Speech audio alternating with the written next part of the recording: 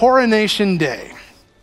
It's a day in which a celebration ensues where a newly installed royal takes the throne and begins their leadership. Well, 2,000 years ago, the greatest of all coronations took place in water.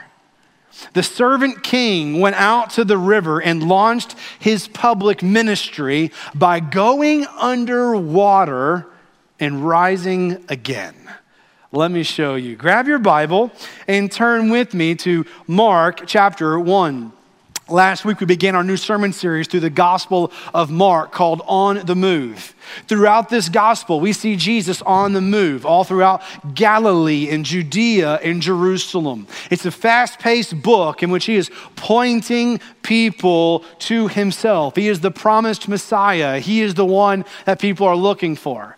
And if by chance you missed last week, you can go to our website, gowestwood.org, and listen to previous messages or download it onto your app. And as you're driving and fighting I-65 traffic, you can get caught up on any messages that you may have missed. We saw last week in chapter 1, verse 1, where Mark gives us his thesis. He tells us the purpose for why he's writing this book. And he says it's the beginning of the gospel of Jesus Christ, the Son of God.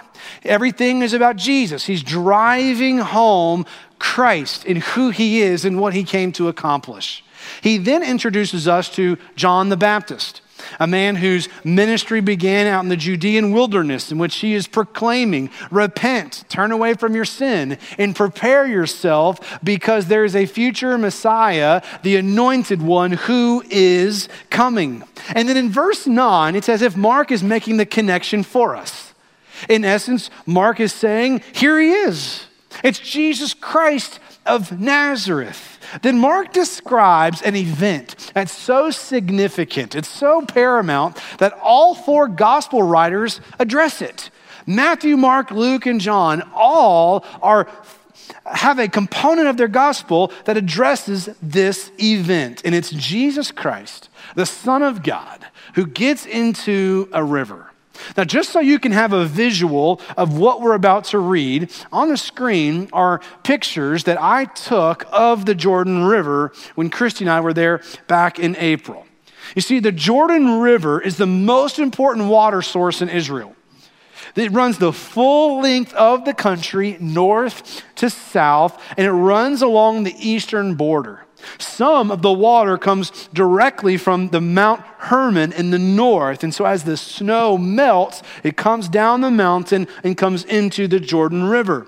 The Jordan then flows into the Sea of Galilee, which then runs right back into a river going directly south into the Dead Sea. It's about 150 miles long. And it's here at the Jordan River that Jesus goes out to John. And notice with me in the text what the scripture says, beginning with verse 9. In those days, Jesus came from Nazareth in Galilee and was baptized in the Jordan by John. As soon as he came up out of the water, he saw the heavens being torn open and the Spirit descending on him like a dove. And a voice came from heaven, "You are my beloved Son, and with you I am well pleased." Now, this is a seminal event that launches Jesus' public ministry. But I want you to notice in the text this morning why this moment was so significant. First, I want you to see that Jesus identified with John's message. Jesus identified with John's message. Verse 9. It says, in those days, Jesus came from Nazareth in Galilee and was baptized in the Jordan by John. Jesus' hometown of Nazareth. This is a small, middle of nowhere town up north. And in John chapter 1, when Philip told his buddy Nathanael that he had found the one that Moses and the prophets had written about, that it's Jesus of Nazareth, Nathanael replied, "Can anything good come from Nazareth?" This is a town that's in the middle of nowhere. It does not have great favor in the eyes of the people. And so in verse 9, Jesus leaves his hometown of Nazareth and he travels 70 miles south to where John is baptizing. But when Jesus shows up to be baptized by John, John is confused. He's perplexed why Jesus is asking him to baptize him. John's thinking this should be the other way around. Matthew tells us about this in Matthew chapter 3. It says, but John tried to stop Jesus, saying, I need to be baptized by you, and yet you come to me? Jesus answered him, allow it for now, because this is the way for us to fulfill all righteousness. And so persuaded by his argument, John agrees then to baptize Jesus. What is Jesus doing here? Why is he going out to his cousin, John, and being baptized? It's not because he needs to repent. It's not because he has sinned. We see throughout the scriptures that Jesus is sinless. In Hebrews 4:15, it says that he was tempted in every way that we are, yet without sin. Paul says in 2 Corinthians 5 that Jesus knew no sin. You see, Jesus never committed sin in his heart, with his actions, or with his words.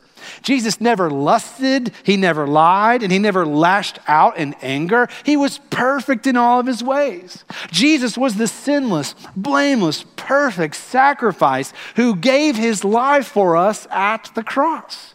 You see, Jesus, the sinless Savior, offers perfect and permanent forgiveness to all who trust in him. Jesus, the one who never needed forgiveness, offers perfect and permanent forgiveness to broken sinners like us. Because the sinless Savior died, my sinful soul is counted free. For God the just is satisfied to look on him and pardon me. Jesus was not only affirming with John that the Messiah is coming, but Jesus was declaring through his baptism, you're looking at him. I am the promised Messiah. I am the Son of God that you are looking for. So Jesus is declaring through his baptism, he is the promised Messiah that John has been pointing to. He is the fulfillment of John's preaching. Jesus is the one who's more powerful than John. Jesus is the one who's more worthy than John. Jesus is the one who will baptize people with the Holy Spirit. So Jesus identified with John's message. I want you to see number 2. That Jesus illustrated the gospel. He illustrated the gospel. Look at verse 10. It says, as soon as he, watch this, came up out of the water. Jesus was down under the water. In verse 10, he came up out of the water. You see, verse 10 helps answer the question of why we do not baptize with sprinkling or with pouring. I put this in your notes of why we baptize by immersion. There are many more reasons, but I gave you 3 quick reasons. The first is this, it's the word. The Greek word is baptizo. It means to immerse, to submerge, to dip under. It's used 80 times in the New Testament. You know, we live in a very divided nation right now. And there's lots of different opinions and perspectives of how to eat an Oreo cookie. When Christy and I put the kids to bed, sometimes we'll make ourselves a glass of milk with several Oreos. Y'all, we live a wild life, guys. What I like to do, I take the first one and I just drop it in there. It kind of just, here we go.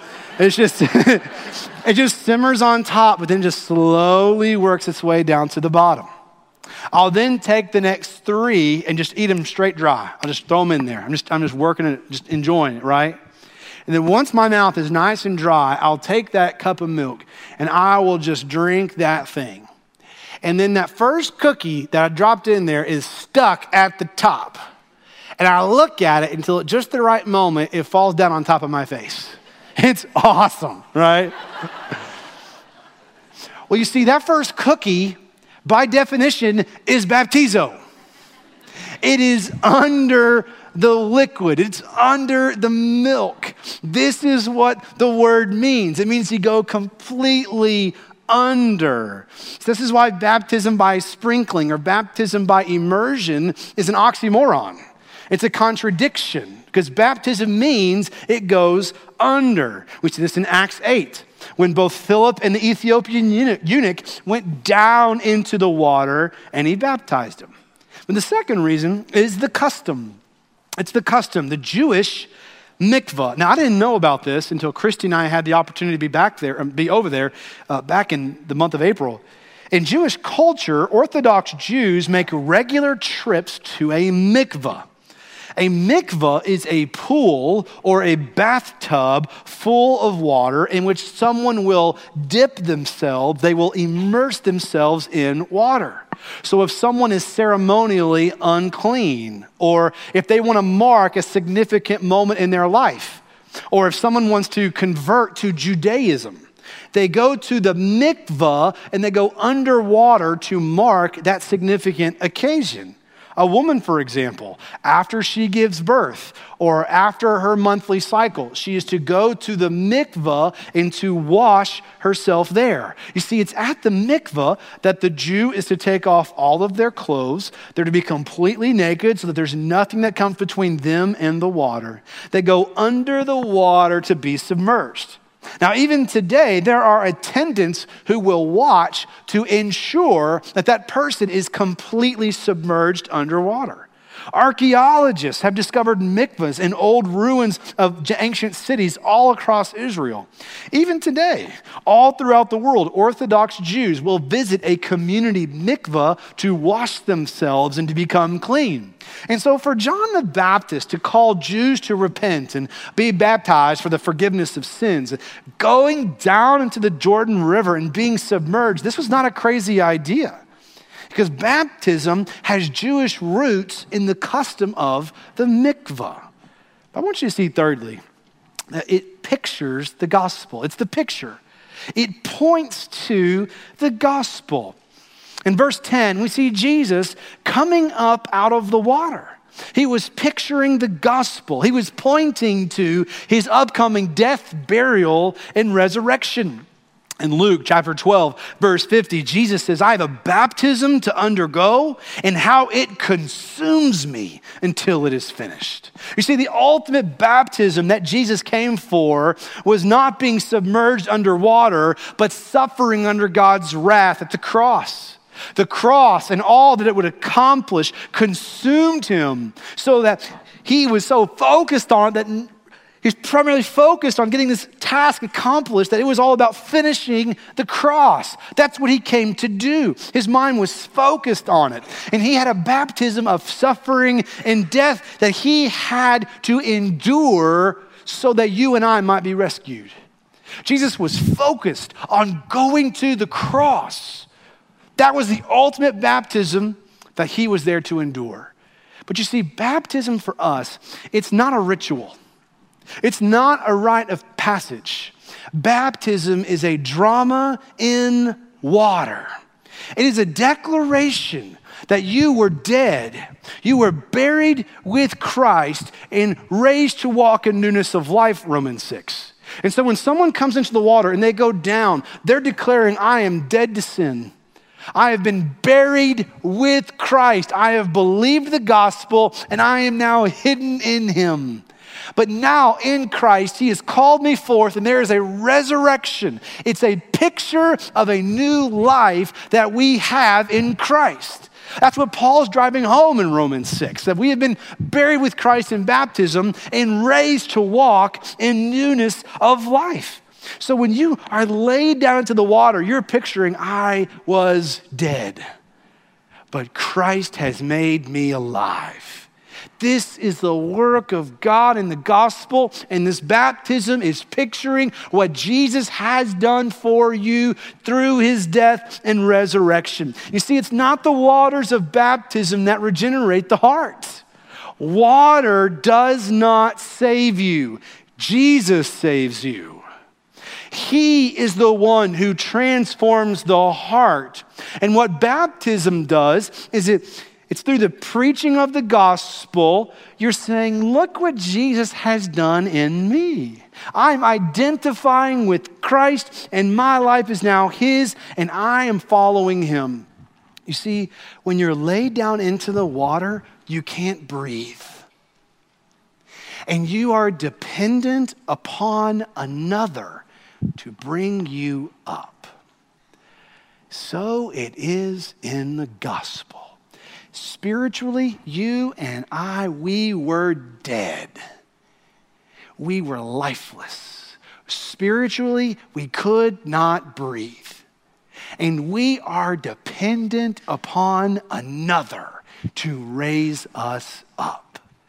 And that is what God has done for us in the gospel. Jesus, who goes and dies the death that we deserved, and he is buried the burial that we deserved, and then he gives us his resurrection that we do not deserve. He promises eternal life and says, now you are hidden in me. You see, baptism says I identify with Jesus because he identified with me. And not just through his baptism, but through the cross and through the empty tomb. And so when someone is sloshed under water, they're telling the world, I am a sinner who deserves death and hell, but I believe that Jesus took my death at the cross. He took my hell at the cross. So now I'm hidden in Jesus so that his death is now my death. His burial is my burial, and his resurrection is my resurrection. That's the promise of the gospel. And baptism pictures the gospel. It's driving us to Jesus and what he came to accomplish through his death and through his resurrection. I want you to see thirdly here in the text that Jesus received first the Spirit's affirmation. The Spirit's affirmation. Look at verse 10. It says, as soon as he came up out of the water, he saw the heavens being torn open and the Spirit descending on him like a dove. That phrase, being torn open, it's the same phrase that we see what happens to the veil in the temple at the death of Jesus, that it was torn open from top to bottom at the moment of Jesus' death. You see, there was a longing in the hearts of the people of God in the Old Testament for God to come down and to meet with them. In Isaiah 64, verse 1, it says, if only you would tear the heavens open and come down. Well, in Jesus Christ, God does exactly that. As Jesus is coming up out of the water, the heavens are torn open, and the Spirit of God comes down and rests upon Jesus like a dove. Water and a dove. Water and a dove. Where have we heard that before? Genesis chapter 8. When Noah is testing to see if the waters of judgment have subsided, he sends out a dove. And where we see Noah sending the dove out of the ark of the Old Testament, we see the Spirit of God landing on Jesus like a dove in the New Testament. Just as the ark saved Noah and his family from God's judgment, Jesus Christ, the ark of God, saves his people from God's judgment. Just as Noah and his family were saved from drowning by going into the ark by faith, you and I are saved by faith in Jesus' drowning in God's judgment for us at the cross. You see, Jesus' perfect obedience in water, it pictures the baptism of suffering that he would endure at the cross. Now, ultimately, it was not Jesus' judgment. It was ours. He was not baptized for his sin, but as a picture of the cleansing work he would accomplish for ours. This is the love of God, that Jesus identifies with you and he identifies with your sin and all the ways that every day we fail him. He's saying, I want to show you how much I love you, and I am going to go not only through the waters of baptism, but I'm going to go through the baptism of suffering through the cross. And what we see here is we see the Spirit affirming the person and work of Jesus by descending on him like a dove.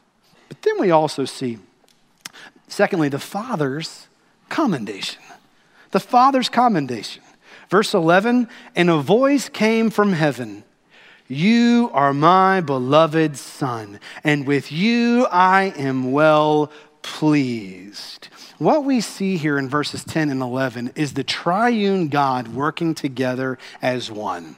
The Father and the Son and the Spirit are all working in harmony and in unity, and they are pointing to the work of the Son. The Spirit affirms the Son, and we see the Father commendating the Son. When I was a teenager, I played lots of sports. And whenever I did something pretty good, my dad would yell from the stands as loud as he could, "That's my boy." Have you ever been embarrassed before?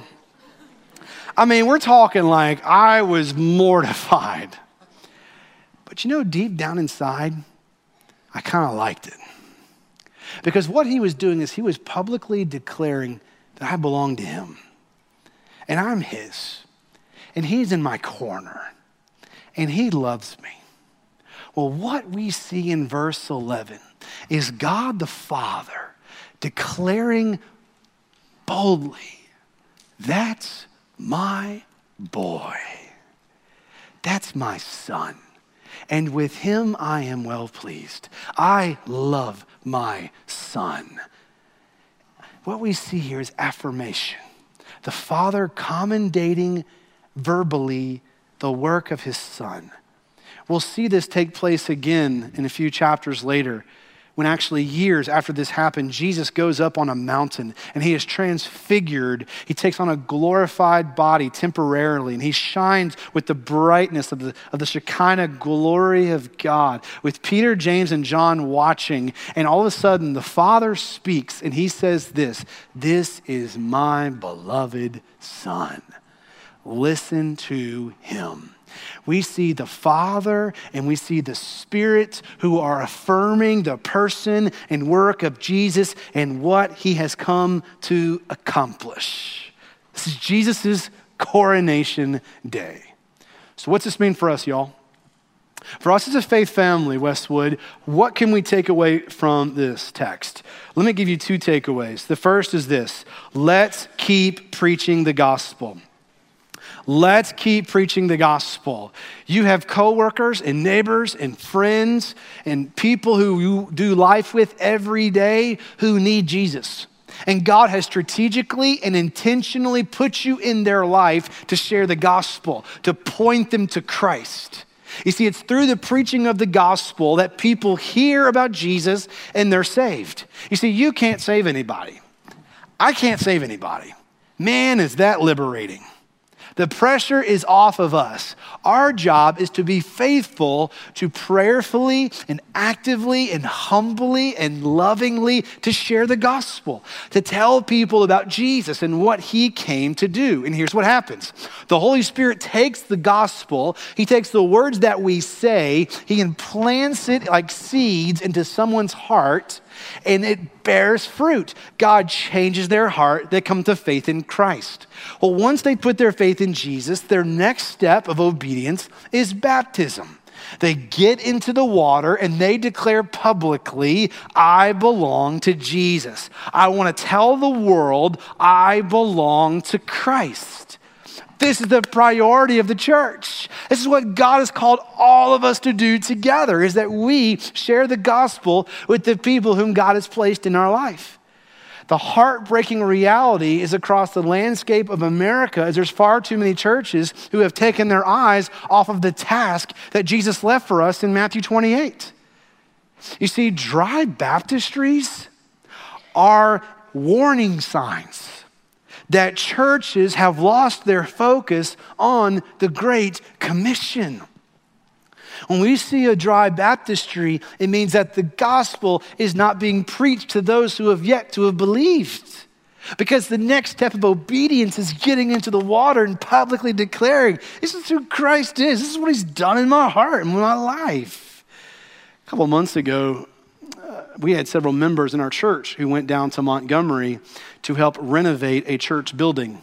Every year, the third week of June, they go and they build church buildings or they'll help renovate spaces. Well, they went to this building down there, and one day, Rick Swing, the executive pastor here at Westwood, he and I drove down to Montgomery to see the work that they were doing. And it was just really cool to see the new church plant, the potential of what's going to take place.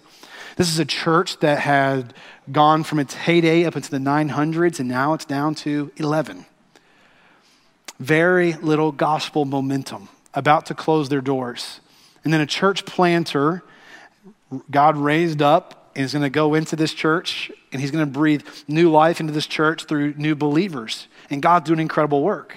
While we were down there, I kind of found myself getting in people's way, so I thought, I'm going to let you guys do the work, and I'll just walk around. So I toured the building, and I came to the baptistry, and this is what I saw. Bone dry. Rust. No longer works. In fact, the window to look into the baptistry has been boarded up. This is a church that has lost its focus on the Great Commission. And a dry baptistry is a public declaration that they have stopped preaching Jesus to those who don't know him yet. And Westwood, if we stop preaching the gospel, if you and I are not sharing Jesus with our neighbors and the nations, then this is going to be our future.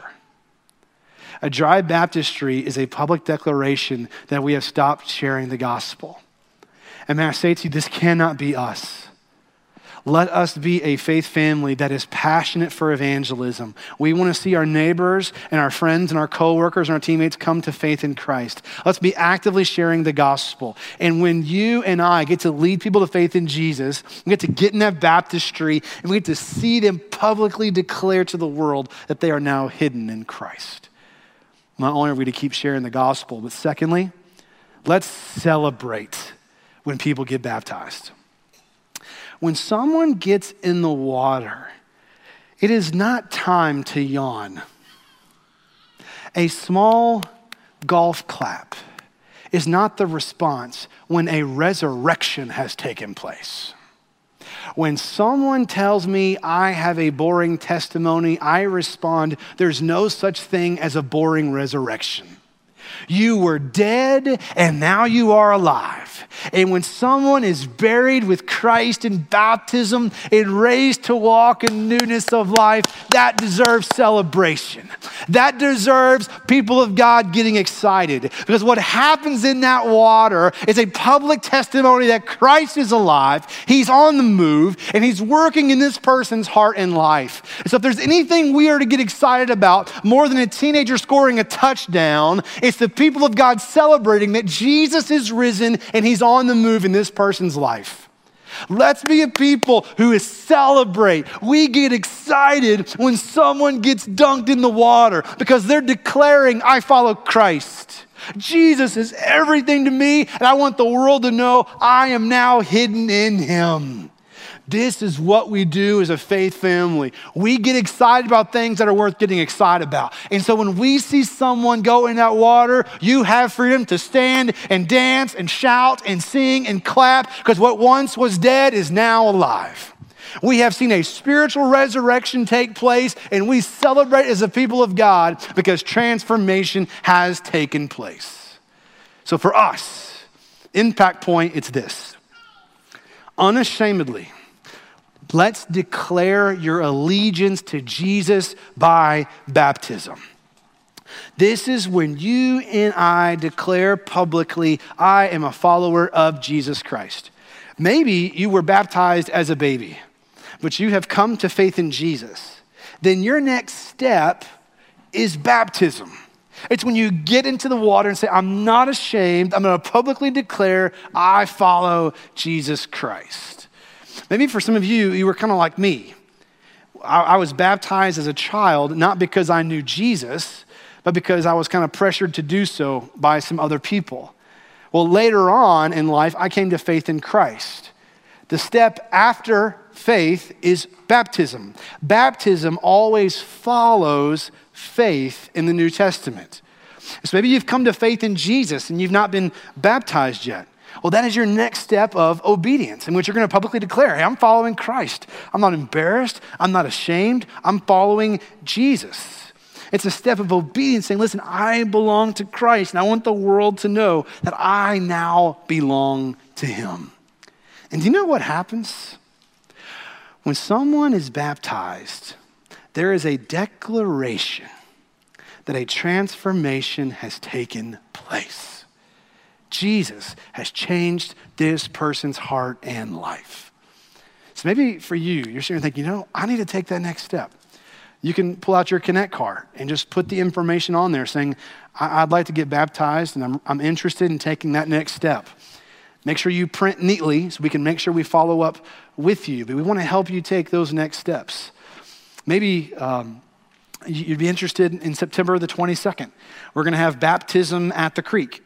We're all going to head down to Orr Park in Montevallo, and it's a time for us to get together. We'll fellowship together. We'll throw balls, and we'll laugh and talk and tell stories. But there comes a point in which we're going to get down into the water, and people are going to publicly declare their faith in Christ by being baptized in the creek. It's a cool opportunity in which you're just declaring, hey, listen, I follow Christ, and I belong to Jesus. You see, when you put your faith in Christ and you follow him in baptism, there is a voice. And this voice is declaring, this is my son. This is my daughter. That's my boy. That's my girl. She belongs to me. And with her, I am well pleased. And he is declaring through that voice, they're mine, and challenging anyone to take that on. God declares to the enemy, the prince of the power of the air and the darkness of this world, this is my boy.